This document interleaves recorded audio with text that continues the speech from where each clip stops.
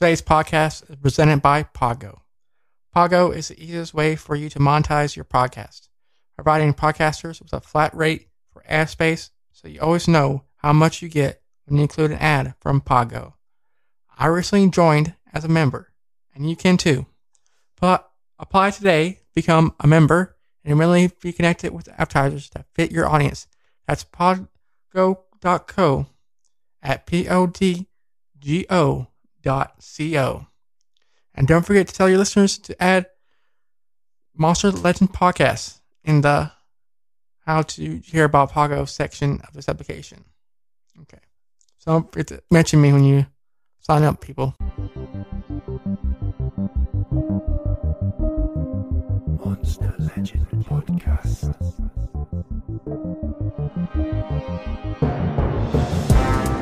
In the dark of the night comes a shimmering light to guide you. All along the twisted roads in your mind, darkness grows, and the whispering trees blow a dark haunting breeze right through you. Telling tales young and old, I hope that you'll enjoy the show.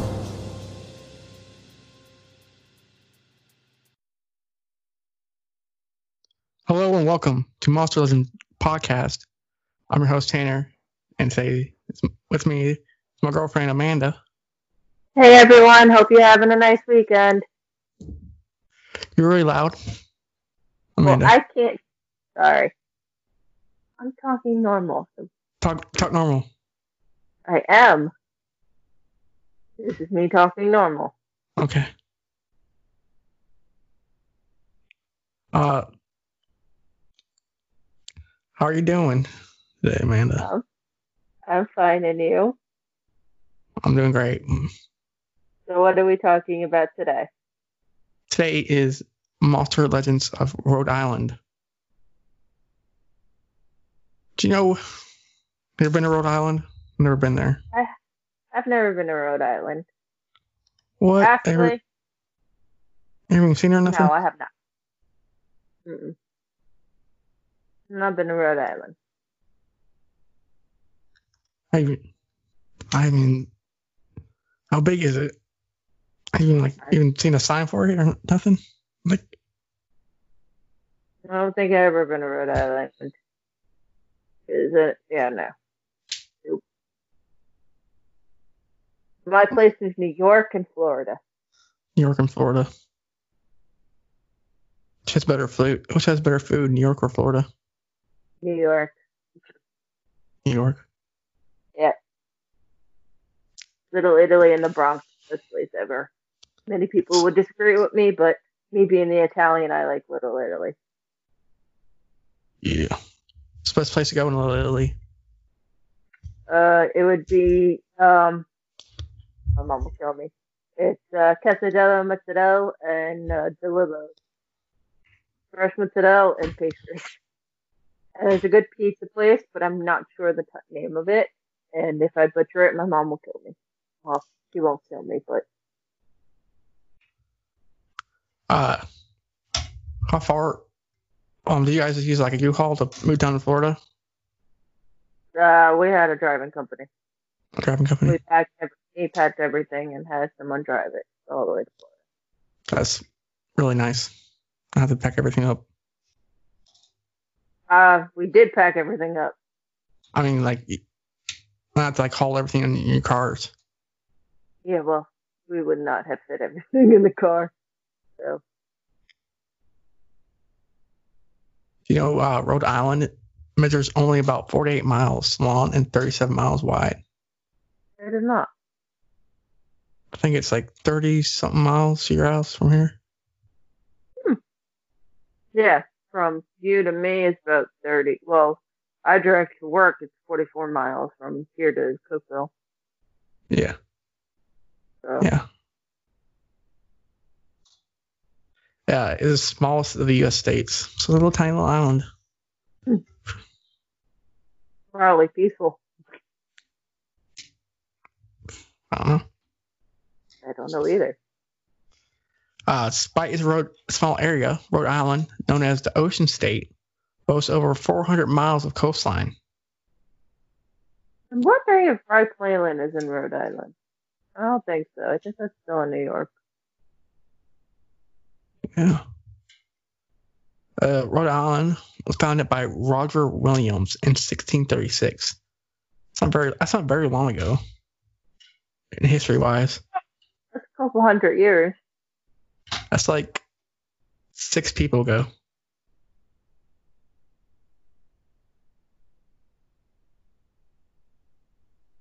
Yeah. People lived about like 80. That's 400 years ago. Yeah, it's like 6 people ago.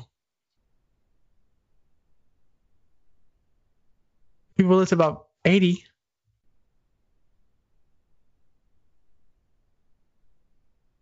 I guess.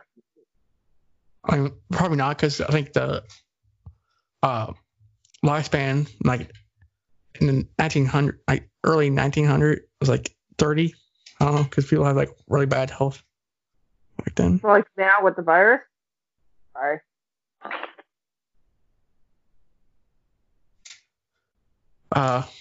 Roger Williams was banished from the Massachusetts colony for his advocacy of religious tolerance and the separation of church and state.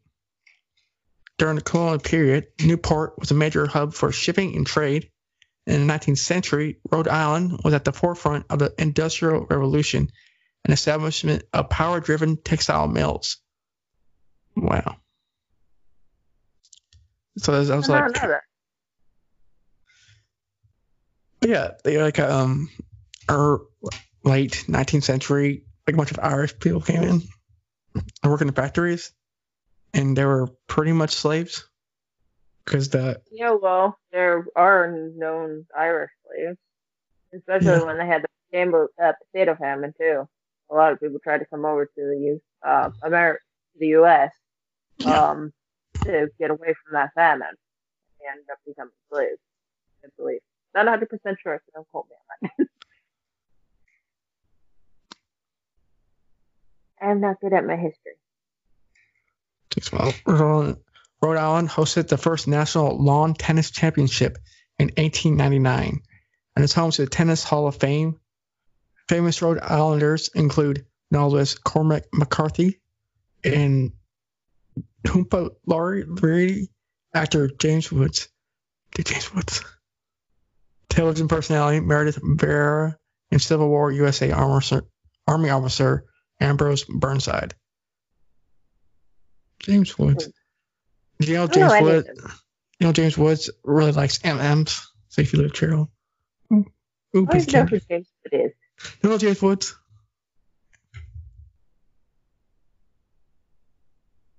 Rhode Island became a state on May 29th, 1790. Capital is Providence, Rhode Island. Wow. Yeah, a small area, like let's say it was like 37 by 48 by 37 miles wide an area. It has like a population of 1,052,567. Hey, more power to them. I mean, it probably have a lot of people doing work on the coastal. It's 1,545 square miles an area. It's a lot of people in one area. On top of each other. It sounds like Florida, where y'all live on postage stamps. No thanks. I'm good. It's known as the Ocean State, Little Rhodey, Plantation State, Small State, Land of Roger Williams, Southern Gateway of New England. Its motto is hope. I can agree with that. You kind of need hope in your life. Because it's the only thing you can hold on to. I'll hold on to you. Oh, that's very sweet of you. Thank you. The state tree is the red maple. Maples are pretty. Yes, they are. They get really big, though. I want a Japanese maple. What's your favorite tree? Japanese maple. I like weeping willows. Really. They're really expensive, though. The state flower is the violet. Not my favorite. State bird is the Rhode Island red. What does that look Never like? seen it. What does that look like? Looking it up. So, Amanda, it's chicken? The hell? Oh, that actually makes sense. It's probably a red chicken or a red rooster. Yeah.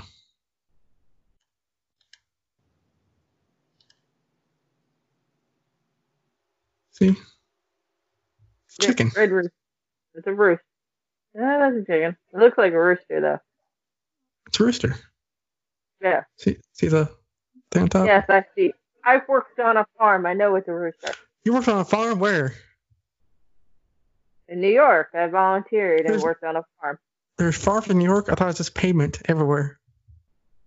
No, I lived in the suburbs. Suburbs. Yeah, we used to have, right by my house, we used to have a cornfield. And we used to be able to pick fresh corn almost every day until they built $1 million homes. But now I used to work on a farm and volunteer. And during the summer, I worked at a farmer's market on the farm. Some interesting facts of Rhode Island. Banned from the Massachusetts Bay Colony for his radical views, Roger Williams purchased land from the Narragansett Indians and founded the first permanent white settlement in Providence in 1636. His firm belief in religious freedom, tolerance, and the separation between church and state governed the colony of the future states. Benedict Arnold, the first governor appointed under the Rhode Island Royal Charter in 1663, was the first grandfather of a notorious traitor in the Revolutionary War, also named Benedict Arnold. Did not know that. On May 4th, 1776, that's only 2 months before the Revolutionary War, Rhode Island became the first colony to renounce allegiance to King George III of England. In 1908, the General Assembly established May 4th as Rhode Island Independence Day. Although enslaved workers were an important part of the colony's economy, Rhode Island passed the first gradual Emancipation Act after Quakers waged a campaign to abolish slavery. Children who were born to enslaved people after March 1st, 1784 were to become free after a period of apprenticeship by existing slaves were not granted freedom as part of the legislation. Wow. That's a lot to take in. On September 12th, 1953, John F. Kennedy and Jacqueline Bouvier were married in St. Mary's Church of Newport, Rhode Island's oldest Roman Catholic parish, who had been established on April 8th, 1828. Wow. So John F. Kennedy got married in Rhode Island. Rhode Island is the only state that still celebrates the end of the World War II on Victory Day, which is also known as VJ Day. The official state holiday is observed each year on the second Monday of August. Wow.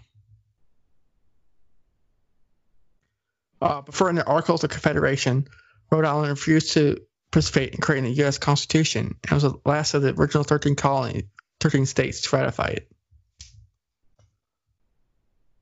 Wow. So, vampires.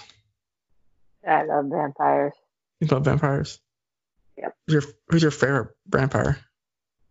Oh, Dracula is the first original known, but if we're going fictional wise, it'd probably be Interview with the Vampire. What's that? What's that? Huge crush on him. Yep, huge crush. I will admit it. Okay. So that's a jerk, though. He's a complete monster. Exactly. But people made him that way. No, he's pretty much a jerk the whole time. He's like, no, his creator abandoned him and left him to fend for himself. So you kind of have to become an asshole to kind of survive on your own. And yes, he did get help, but still. He was better in Queen of the Damned.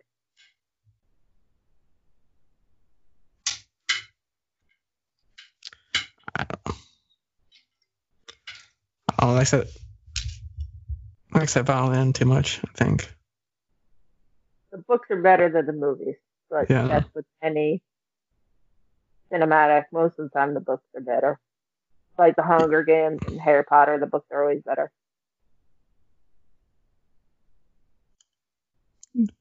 Books aren't better. Books, Books are always better. I can't watch the book. There's words. I can't read. But that's why you create the images in your head. That's even Can't better than read. a movie. I can't read. Yes, I can't read. If you can't read, have someone read to you. I'm deaf. Then how are you doing this podcast? I have someone sign languaging. Constantly sign languaging. You mean ASL? Yeah, American Sign Language, yeah. There you go. So tell me about Rhode Island vampires. Have you heard of Mercy Brown? No. The little boy hugged his mother. Men were breathing hard in the cold March air of the Rhode Island farming community. Digging through the tenacious cemetery dirt, mist formed around their perspiring flesh. Suddenly, a thud of a shovel on a coffin lid came from the dark hole. Grunts ensued as the heavy box lifted in the last red glint of sunset. The boy's pappy pried the lid loose to reveal the girl. Men nearly wrenched as a cadaverous grave odor from the pine box wafted through the twilight. The boy's uncle was a serious man, a no-nonsense farmer. Desperation had driven him to this point. Tears filled his eyes as he reached into the box, plied a steel knife, and ripped the heart of his 19-year-old daughter from her dead body. Over to the red-hot kettle, he staggered. His trembling hand dropped the icy thing to the glowing iron pot. Immediately, the sizzle emitted a blood spew of rancid steam. In a few minutes, the charred muscle became charcoal. The boy's poppy ground into dust. He had water to make a rusty nail-smelling tea. The astute farmer, the boy's uncle, spoke in his loud baritone as all listened. Drink this. We must save ourselves from the devil's curse. To take a deep swig, he passed the cup around for the moaning men, gagging children, and weeping women to drink. Yeah. So gross. Yeah. Thank you. You're violating a corpse. It's wrong. That is wrong. Probably not good for your health. No. You're drinking a person's charcoal heart. It's disturbing on so many levels. But again, you're talking about, what, a couple hundred years ago? So, I mean, times are different. So our point of view is different from theirs. Still, it's disturbing. Okay. So you think you know all about vampires? Did you know more than 150 years they lurked in the green valleys of New England? These revenants, ghost-like beings that came back from the dead, were once living victims of consumption. The disease came upon them slowly at first. Shortness of breath grew steadily worse as infected bronchia swelled. There was no rest as something constantly attacked the body. Fever accompanied night sweats. Appetite faded. Pains in the shoulder blades from fatigue breathing felt like gnarled claws ripping to get inside. That sounds like fun. Finally, the lungs filled with pustules of infection. Oxygen could not enter the blood, so arteries ran blue, making the skin pallid. Tissue necrosis ensued. Victims coughed up dead lung tissue occupied by dark blood. After weeks of wasting disease, death came quickly, often at night when the damp air was worse. In the days before the Revolutionary War, several clans of families immigrated to America. Facing the challenges of a savage land, they chose to remain isolated from their neighbors. As disease struck, the rustic believed they could do no more for themselves, especially as they saw physicians at the turn of the 19th century who had no success at curing tuberculosis. They had brought their own exotic myths from the native island lands, coupling them with legends the Native Americans told. These folk tales told how the dead, lonely when they died, so cold in the ground that they came back at night to suck the heat and life out of the living family members. Ooh, speak. That's what vampires do, but I mean, it's interesting that they would only go after their family members. And it doesn't say that they would go after other humans. But then again, if they if they only know their bits of their memory, then it makes sense that they would go after people they know.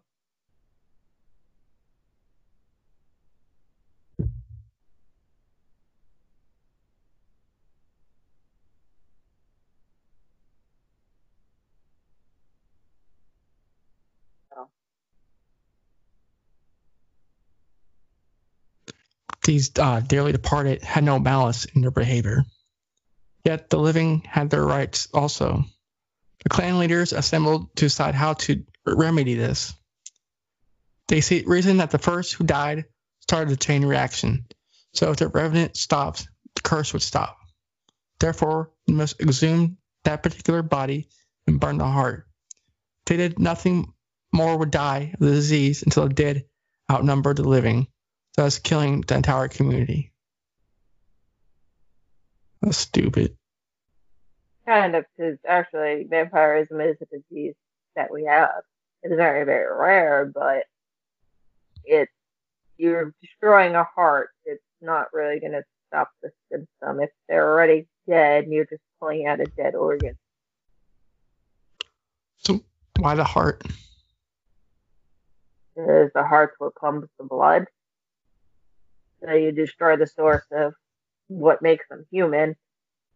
Supposedly it should stop them. You stake the heart, which is the root of everything for a human or for a creature.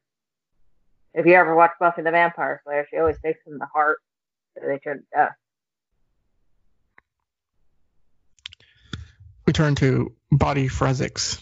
In order to understand this, thanks goes to both the prolific author Patricia Cornwell and the hit show CSI.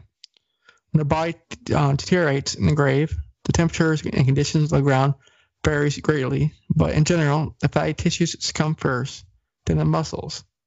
The heart's dense muscle often takes decades for bacteria to break down the organ. Extracted from the earth, even years later, the heart resides in place within the skeleton. Frequently, the organ still contains sour blood dark with iron-laden hemoglobin. Hemoglobin? Yeah, hemoglobin. Ew. You don't know that. And that's a forensic science. You don't know that. So They did not teach you that. the elders in the clan knew this. The durability of the heart made it the seat of the spirit in folklore legend. When they dug open the grave, they received a shock. After burial in the cold New England soil, the body might look reasonably preserved for several months or longer. In special cases, the corpse might still have bloody froth about the lips. Certainly, they felt the dead had come from the ground in spirit form to feed on our remaining family members. Science, people are stupid about it. But you gotta realize they didn't have enough information to know what we do now. Yeah. What we think is stupid to them, to us, might not be stupid to them at that time. They were paranoid. They thought something was destroying thousands, hundreds of people, so they were doing whatever they can to stop it, or what they believe would stop it. This had to be the work of the devil.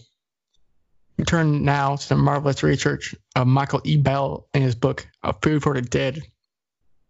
A remarkable folklore researcher, this scientist combed the legend of New England. Through hard work over decades, including interviews with family descendants, he discovered the immigrants to western Rhode Island just before the Revolutionary War came up with this unique way to deal with tuberculosis. First documented cases Bell found came from the Tinley-Gas clan and their acquaintances. In the 1790s, the Harris, Spalding, Staples, and Tinley-Gas families all participated in digging up graves and burning hearts. The practice continued sporadically for nearly 150 years. In all, Bell found at least 20 occurrences that he documented around Rhode Island, Vermont, Maine, New Hampshire, Connecticut, New York, Ontario, and Illinois. Wow. I didn't know about New York, but I've heard Connecticut had cases of vampirism, and that was all I knew because we weren't too far from Connecticut. But I didn't know the other states also had that. As the clans married, they carried the practice with them whenever an outbreak of tuberculosis struck. As the turn of the 20th century, progressiveness was king. Powerful men such as Bell, Carnegie, Rockefeller, Ford, and his close friend Edison forged ahead with electric motors, electric lights, telephones, and automobiles, and gas-powered engines. Others steered steel ships and built steel bridges over huge waterways, harnessed radio transmission, or utilized medical X-rays for radioactive elements.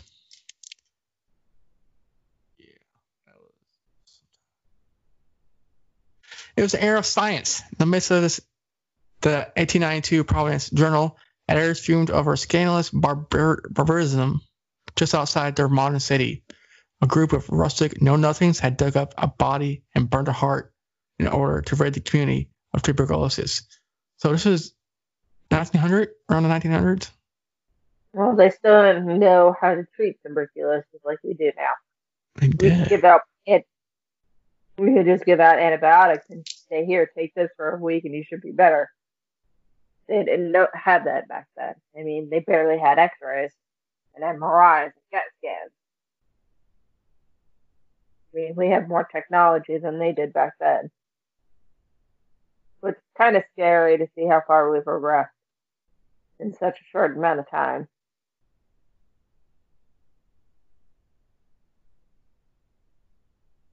49.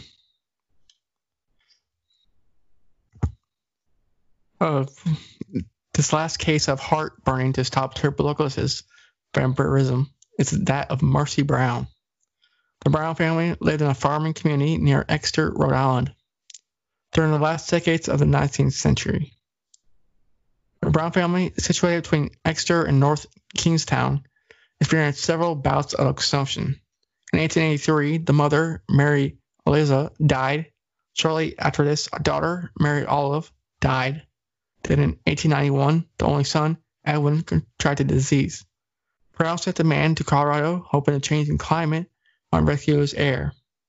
Later, in 1891, daughter Mercy Lena caught galloping tuberculosis and died quickly. Fated with a decade of death, the community leaders gathered to suggest the old folk remedy handed down by clan elders. Brown was aghast. But peer pressure coupled with desperation caused him to call the attending community physician, Dr. Metcalf. Metcalf came to dissuade the leaders to forego this horrendous ceremony, but he arrived too late. He found Brown surrounded by 4 men who had taken 3 bodies from the family vault.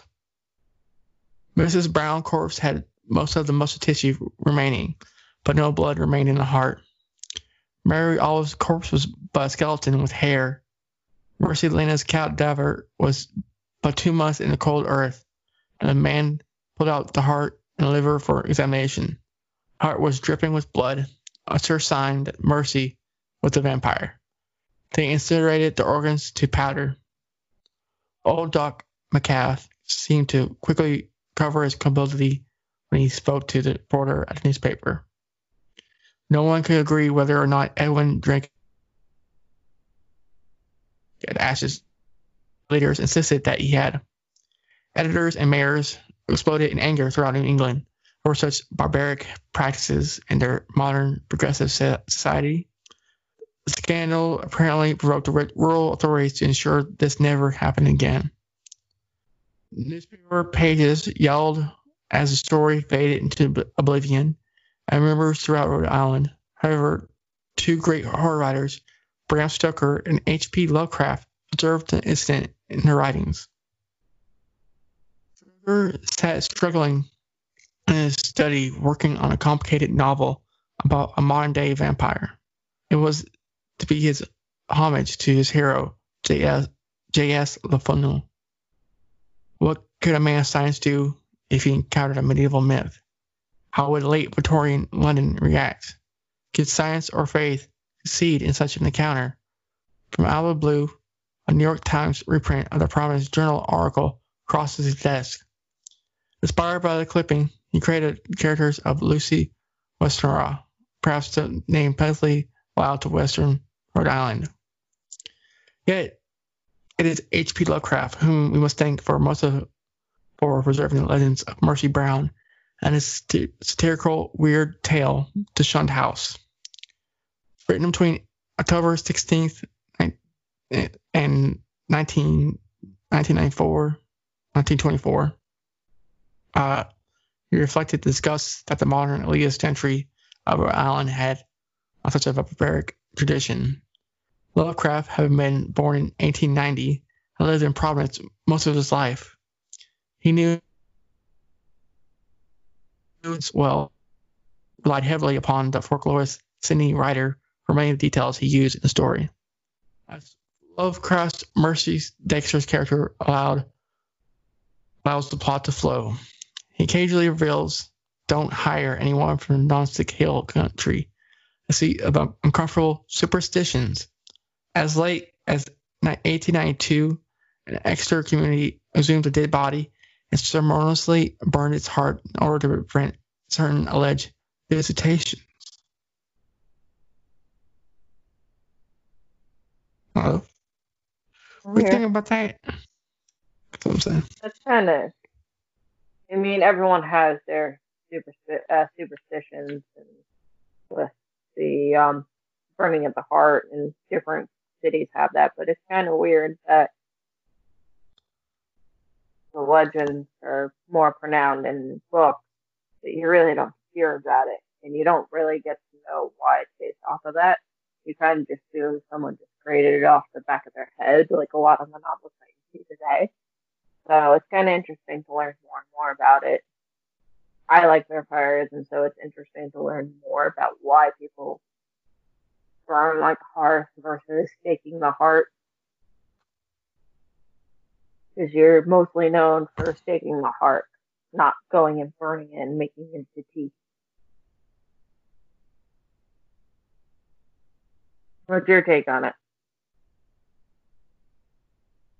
There's some quotes from The Shunned House. "I say alone, for one who sits by a sleeper is indeed alone, perhaps more alone than he can realize." Next one, "For one who sits by a sleeper is double." Antony's son Paul, a surly fellow who erratic conduct had probably provoked the riot which wiped out the family, was particularly a source of speculation. Though Providence never shared the witchcraft panics of her Puritan neighbors, was really intimidated by old wives that his prayers were never uttered at the proper time nor directed toward the proper object. Where did witchcraft come in this? He wrote about, he was from Ireland. Okay. Dazedness was uppermost. I can scarcely recall what was dream and what was reality. Then thought trickled back, and I knew that I had witnessed things more horrible than I had dreamed. It's good. So there we have it. Real vampires lurked in the imaginations of numerous rustic farmers and merchants for 150 years. Final progress coupled with embalming techniques eradicated the practice by 1892. Percy Brown was the last case, or was she? Christopher Coleman. Dun dun dun. Christopher Coleman's strange tales of the dark and bloody ground forced that just before World War I, in the hill country of Bradley County, Tennessee, road workers uncovered an old unmarked grave. The mummified remains of a woman had a stake driven in its heart. As archaeologists or folklore scholars continue to look, perhaps other vampires will show up. Look around. Is there someone in your own community still waiting to stake a vampire? Dun dun dun. Crazy. It's insane how we have so much lore and no one really knows about it. It's such an interesting subject because there's so much out there like witchcraft and vampirism and the different monsters that you can come across. But everyone thinks it's, I think of the word, like not demonizing. Like it's such a hard topic to talk about. Like people try to stay off of it because they think they'll go to hell or something because they're talking about things like this. But it's such an interesting topic because if you don't learn about your past, how are you supposed to know your future? Yeah, tell you. That was from underworldtales.com, that story. This is one I got, it's called The Closer Goal from Strange New England. Some might say that the northwestern Rhode Island has been cursed by some dark force in the past. It has been the source of many foul tales of devilish specters and hideous brutes. Its forests appear darker and colder than others. On all sides are ancient trees with branches that writhe like tendrils over its furrows. As the fog settles over the evening, you can't escape the feeling that stinging beast skulks within it. Though you might expect these sensations are born with the darkest corners of our imagination, there are 5 men who strongly disagree. For one late night in Gloucester, Rhode Island, they encountered a feed like no other, the Gloucester Ghoul. Ooh, spooky. Spooky. Something you say over a campfire. Albert Hicks, last person to be executed for piracy in America, was born in Foster, Rhode Island in 1820. He had one ambition in life, become rich by some bold stroke. He said that the only value his wealth would have was to gratify his passions with no restraint. His career as a pirate and criminal involved many monstrous deeds. In his confession, Hicks said that the devil, whose work he was doing so industriously, seemed to protect him while he pursued a career of blood and crime with impunity. He has stood by all my life. Amid the howling storms of the ocean, Hicks said, where every moment the waves threatened to engulf me, he has snatched me from the deadly embrace. On the battlefield, in many a hand-to-hand fight, he has seemed to stand by my side, protecting me from danger, and when I had been in the hands of my enemies and escaped as appeared impossible, he has until now invariably opened the way for my release. Whoa. Interesting. The devil may have be by his side while he was involved in a nefarious life. His first encounter with him, or one of the hellhounds, may have been back in Foster, Rhode Island. While living in Foster, he was fascinated by stories of pirates, robbers, and highwaymen. He was often riveted by tales his friends shared with him. One claimed that the pots of silver and gold had been buried in their neighborhood by Captain Kidd. Persona. Yeah, yep, Persona, definitely. But that's a true story. Yeah. Captain Kidd. Mm-hmm. Tell me about So it was Captain Kidd. Who's that? I don't really remember everything about him, but I know he was a pirate. I just don't remember what he did. Captain Kidd. I gotta find out now. I'm so obsessed with Persona, you think I would do something like that, but I don't. I feel like it's bad fangirl.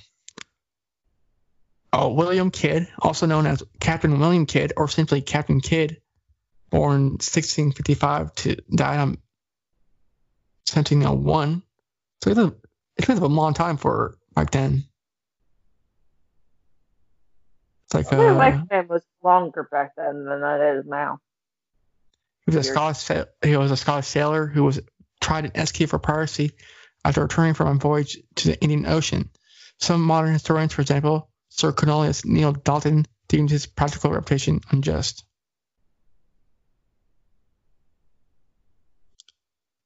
It's a lot on him. There's a lot on him.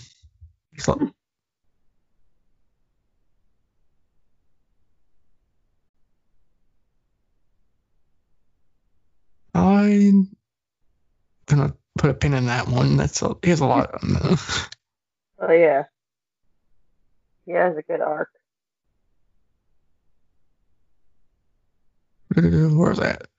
Hexaughton found himself dreaming about finding the stash that he was secreted somewhere nearby. He could feel the gold calling to him. In 1839, grown confident that Kidd's lying somewhere, heard that some Spanish doubloons had previously found on the farm. Hicks and three fellow Gloucesterites decided they would claim this hoard under the cloak of night. That doesn't seem like a stupid idea. That's still, I guess it's stealing. I guess they're pirates. I'll say, that's stealing, son, but they're pirates. So, man with shovels and picks, Hicks and his hooligans set out to claim the treasure. Once on the farm, they began to dig feverishly for Kidd's supposed buried gold. It was long before their effort was interrupted by a strange sound. They stopped their work and listened with caution. Had the adventure been discovered? As they looked up, emerging from the dark forest in front of them was an eldritch horror. Quickly, they dropped their tools and ran for their lives. Hicks described the beast as a large animal with staring eyes as big as pewter bowls. The eyes looked like balls of fire. When it breathed, as it went by, the flames came out of its mouth and nostrils, scorching the brush in its path. It was big as a cow with dark wings on each side, like a bat's. It had spiral horns like a ram's, as big as around as a stovepipe. Its feet were formed like a duck's and measured 1.5 feet across. The body was covered with scales as big as clamshells, which made a rattling noise as the beast moved along. The scales flopped up and down. The thing had lights on its side, like those shining through a tin lantern. Before I saw it, I felt its presence, and I smelled something like it was burnt wool as it went by. I had a feeling of suffocation when it came near me. The monster seemed to come from nowhere and to go away in the same manner. Ooh. Okay. So, what do you think about that creature? See, I want to go at it at a scientific point of view. Like some fish have luminescent balls on like the top of their head to attract prey, but the way you described it does not follow that at all. So I'm kind of tweaked out. I don't like that. The size of a cow, has bat wings, duck feet, glowing eyes, big glowing eyes, breathes fire, scaled, because it's ooh. I'd rather believe in dragons than that, because it just sounds so out there.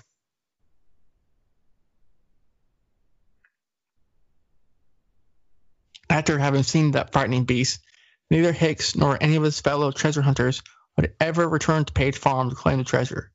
They were never sure exactly what it was they saw. It may have been some sort of hell-bound guardian, kids' ill-gotten goods, or one of the several creatures described in local lore that lived in nearby swamps and deep forests. The beast wasn't seen again until 1896 by Gloucester resident Neil Hopkins. A story of this encounter was reported in January 15th, 1896 edition of the Evening Hour. On the cold winter evening of January 13th, Neil was on his way home from work in Putnam, Connecticut. Though he had traveled this path alone many times before, this evening he had trouble feeling. That's weird. Very. You ever had that feeling before? What, that something's watching me or something's following you? Or that something's off? Yeah. Yes. Quite a few times. When was the last time you felt that way? Probably when I was going home and late at night and I felt like something was watching me while I was driving. While you were driving? And yeah. Something was following me while I was driving home, especially around like midnight. But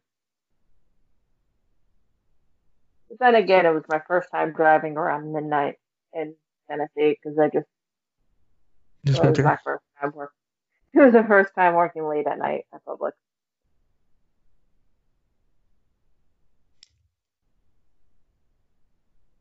When Neil reached the darkest point on his route, he heard a sound from deep in the forest, quickly moving towards him.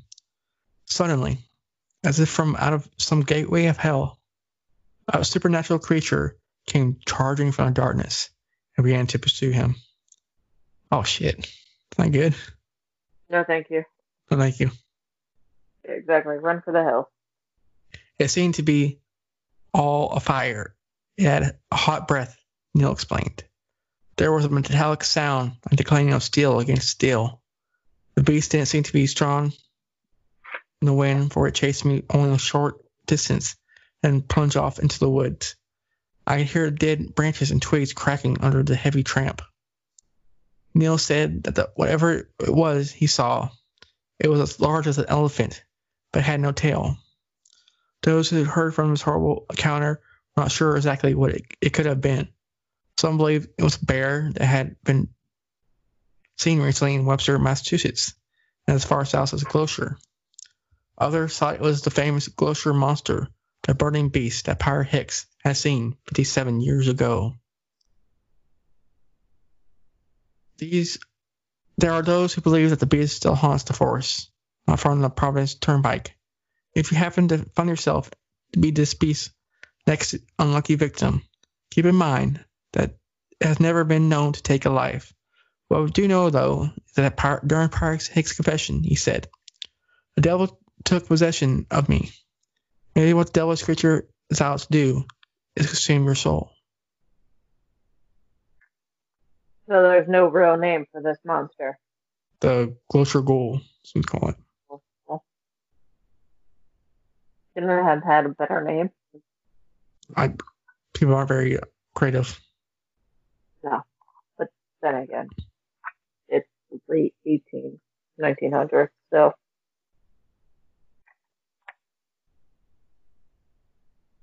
I would not want to come across something like that.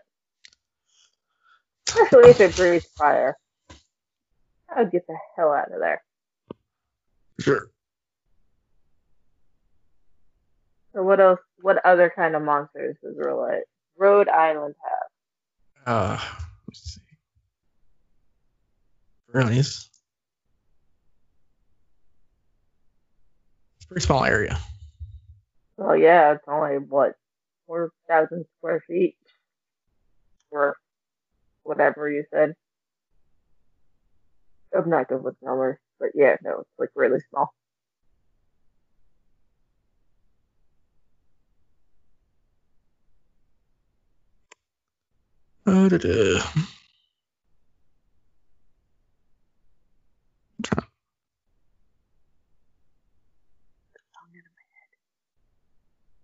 What's on your head? Oh, Addicted, yeah. addicted to man. Yep. New England, like you going out New England for? That's pretty much it. It's like Bigfoot. Bigfoot's everywhere, so you can't really say that's a Rhode Island thing. Yeah.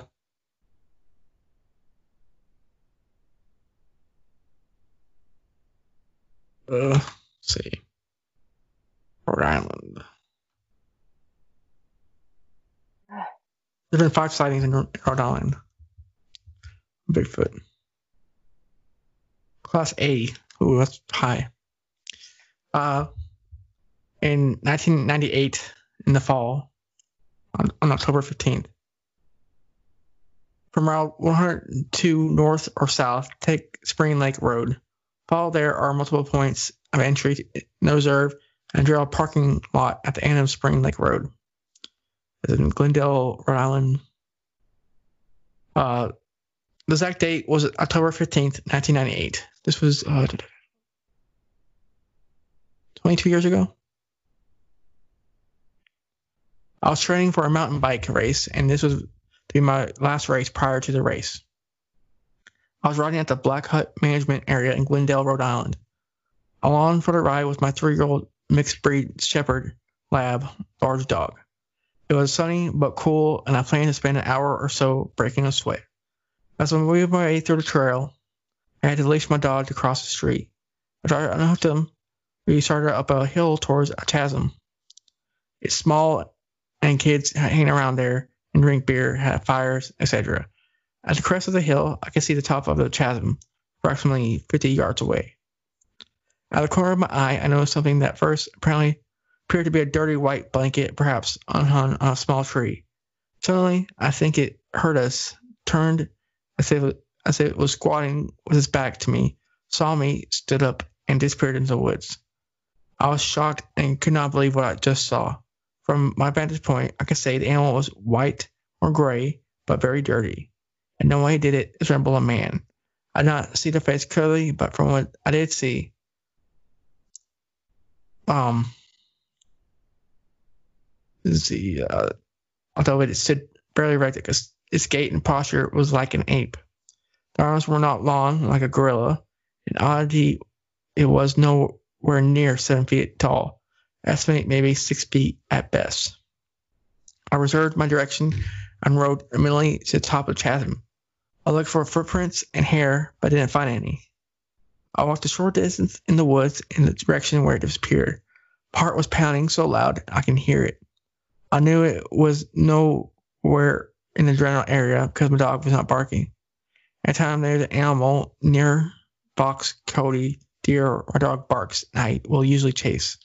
The turning point is that my dog never barked. I don't think he saw, heard, or smelled it. I noticed no unusual smell in the area. I also noticed no signs of broken branches and no way to determine its direction. I told 1 or 2 people in November of 1998, a friend and I, with video and digital camera, spent 2 weekends hiking the area, directly behind a chasm with no results. I also snowshoed the area at the first snow. I was starting to believe I had imagined it. In 2002, I met a hunter in a bar and asked him if he ever hunted at Black Hut. He said yes. And once I saw a white gorilla there, I had chills and related my story. The differences were in color. He said it white. The one I saw was more gray. And he said that one he saw was 8 feet tall. Still, same place, same type of sighting. What made me write this is 2 other Rhode Island sightings seem to be similar. I wish I could have seen it longer and closer. That's not something I would want to run into. Oh, he's friendly. There are some things you just leave alone. Leave Bigfoot alone. Oh, he's friendly. Like, hey, buddy. Hey, Amanda. Yeah, and then he tears your head off for disturbing him. I'm good. Yeah. Like, there's some creatures you just leave alone. Like, yes, I know you. Everyone wants to find evidence on them and say, "Hey, look, I found more evidence on Bigfoot." But it's like, you don't put things in cages. Leave things alone. I'd like to find a body. A Bigfoot body. That'd be, Yeah, that's different. It's already deceased. It's not a living thing where you cage it. It's for your own enjoyment to find things out and do research. It's Yeah. a little different. well, I agree with you. So, got anything announced to anybody? To the listeners? Nothing we're working on?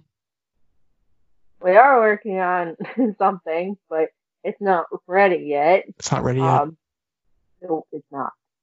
But we are working to do a new type of podcast on mythology and all the mythological creatures that are in this world. Yes. Yep. And it's going to be called Mythological Races. Sounds on the gods. First, we're going to start off with either Minx or Chaos, which is a primordial god. And they are the god before the gods. So we're going to try to go in order to do the primordial gods and the Titans and the Olympians and so forth. And we'll try to touch on the Fae, the Fairy, the Centaurs, and all kinds of races that Wow. kind of don't know now.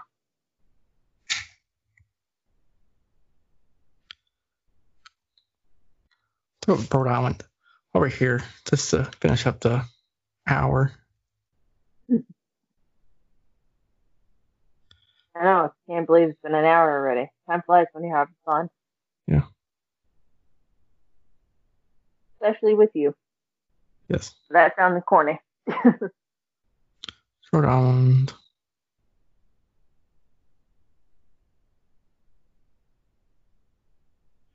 A 15-month-old girl fatally mauled by family dog in Rhode Island. That's sad. Well, did you hear about the new a dog went to attack this little girl, but her brother stepped in and saved her and himself from the dog, and he ended up with over 90 stitches in his face. It's the brother. Yep. And like Captain America, I guess they killed the Spider-Man. dog. They did not kill the dog. I don't know what they did with the dog, but his sister didn't get hurt, but he did. His whole side of his mouth is full of stitches. But he is a hero. He saved his little sister. And he was like only 8 years old or even younger. So, Oh. but I don't remember where it was, but it's been recent.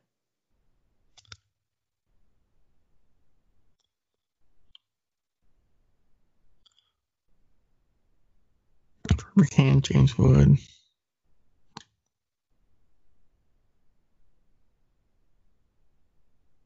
H.P. Lovecraft, Meredith Ferreira. Oh, Meredith Ferreira. She's from the Today Show. Meredith.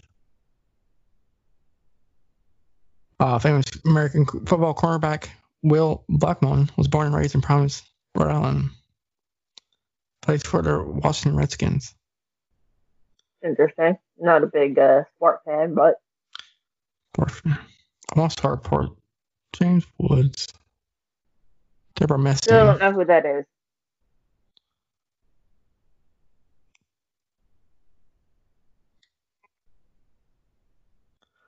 Deborah Messing is from Rhode Island. She's Grace from Will and Grace. I love Will and Grace. That was a good show. Reboot wasn't as funny though. Yeah, I think yeah. I didn't watch it much. I reboot. Wendy Carlos is from Rhode Island.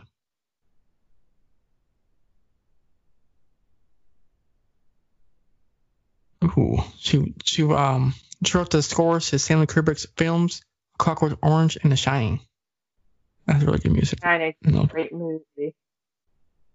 I love The Shining. That's a good movie. I kind of want to watch that.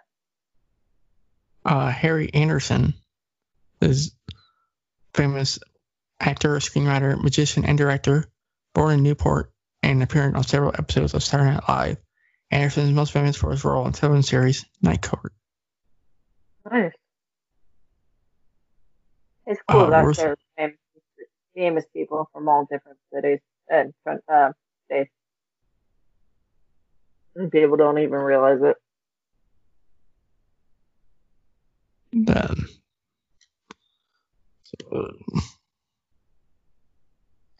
I think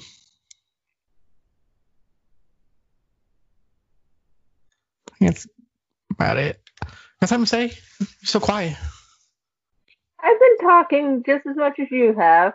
You've been telling more stories than me. I've been trying to make as many comments as I can. That things I Yeah. kind of have knowledge on.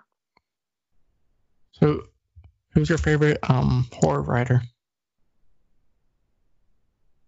Stephen King. Stephen King.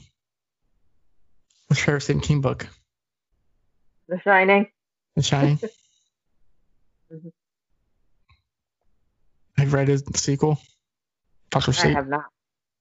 I have not been reading that many. I've been reading the House of Ice series, which is young adult, but it's still a good book. Guilty pleasure. Oh, have you seen the movie? The Shining? Yeah. Love it. Would rewatch it over and over if I could. I have it. That and I love Freddy and Jason. Those are my other two favorite horrors. How's the book different from the movie? A lot. How so? I haven't read a book. I haven't read the book in ages, but there's a lot of things that they took out from the book, from the and didn't put in the movie. Like, they weren't key elements, but it changed the story a little bit. But I can't remember the full details. It's been forever since I read that book.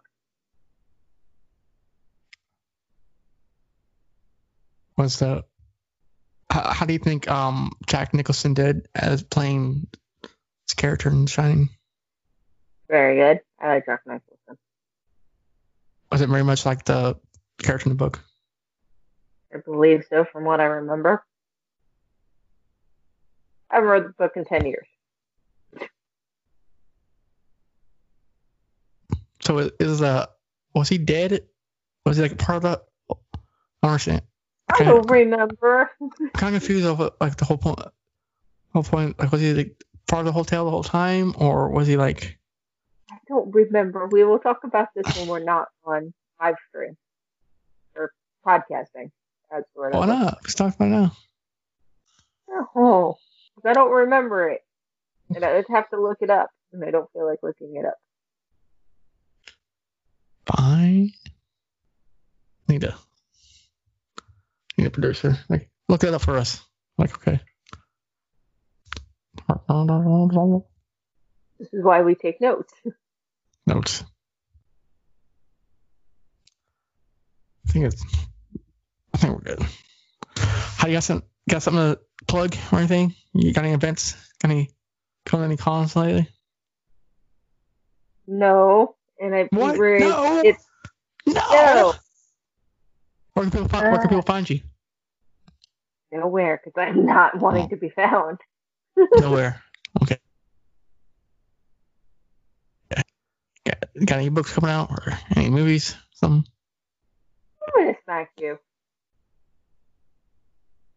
I love you, but no. I love you too.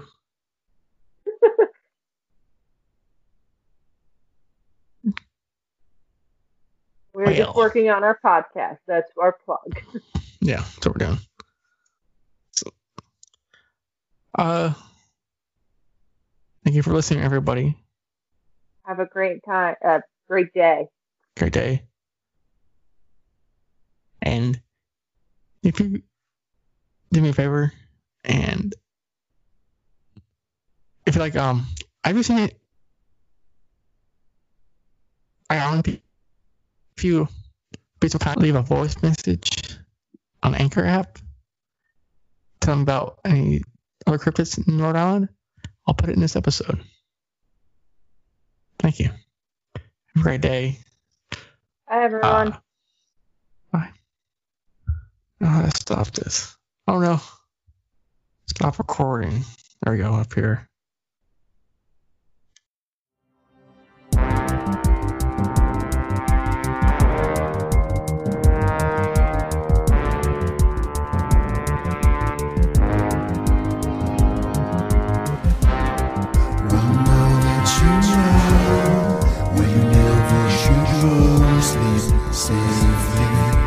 Keep one eye open in case they still follow you home.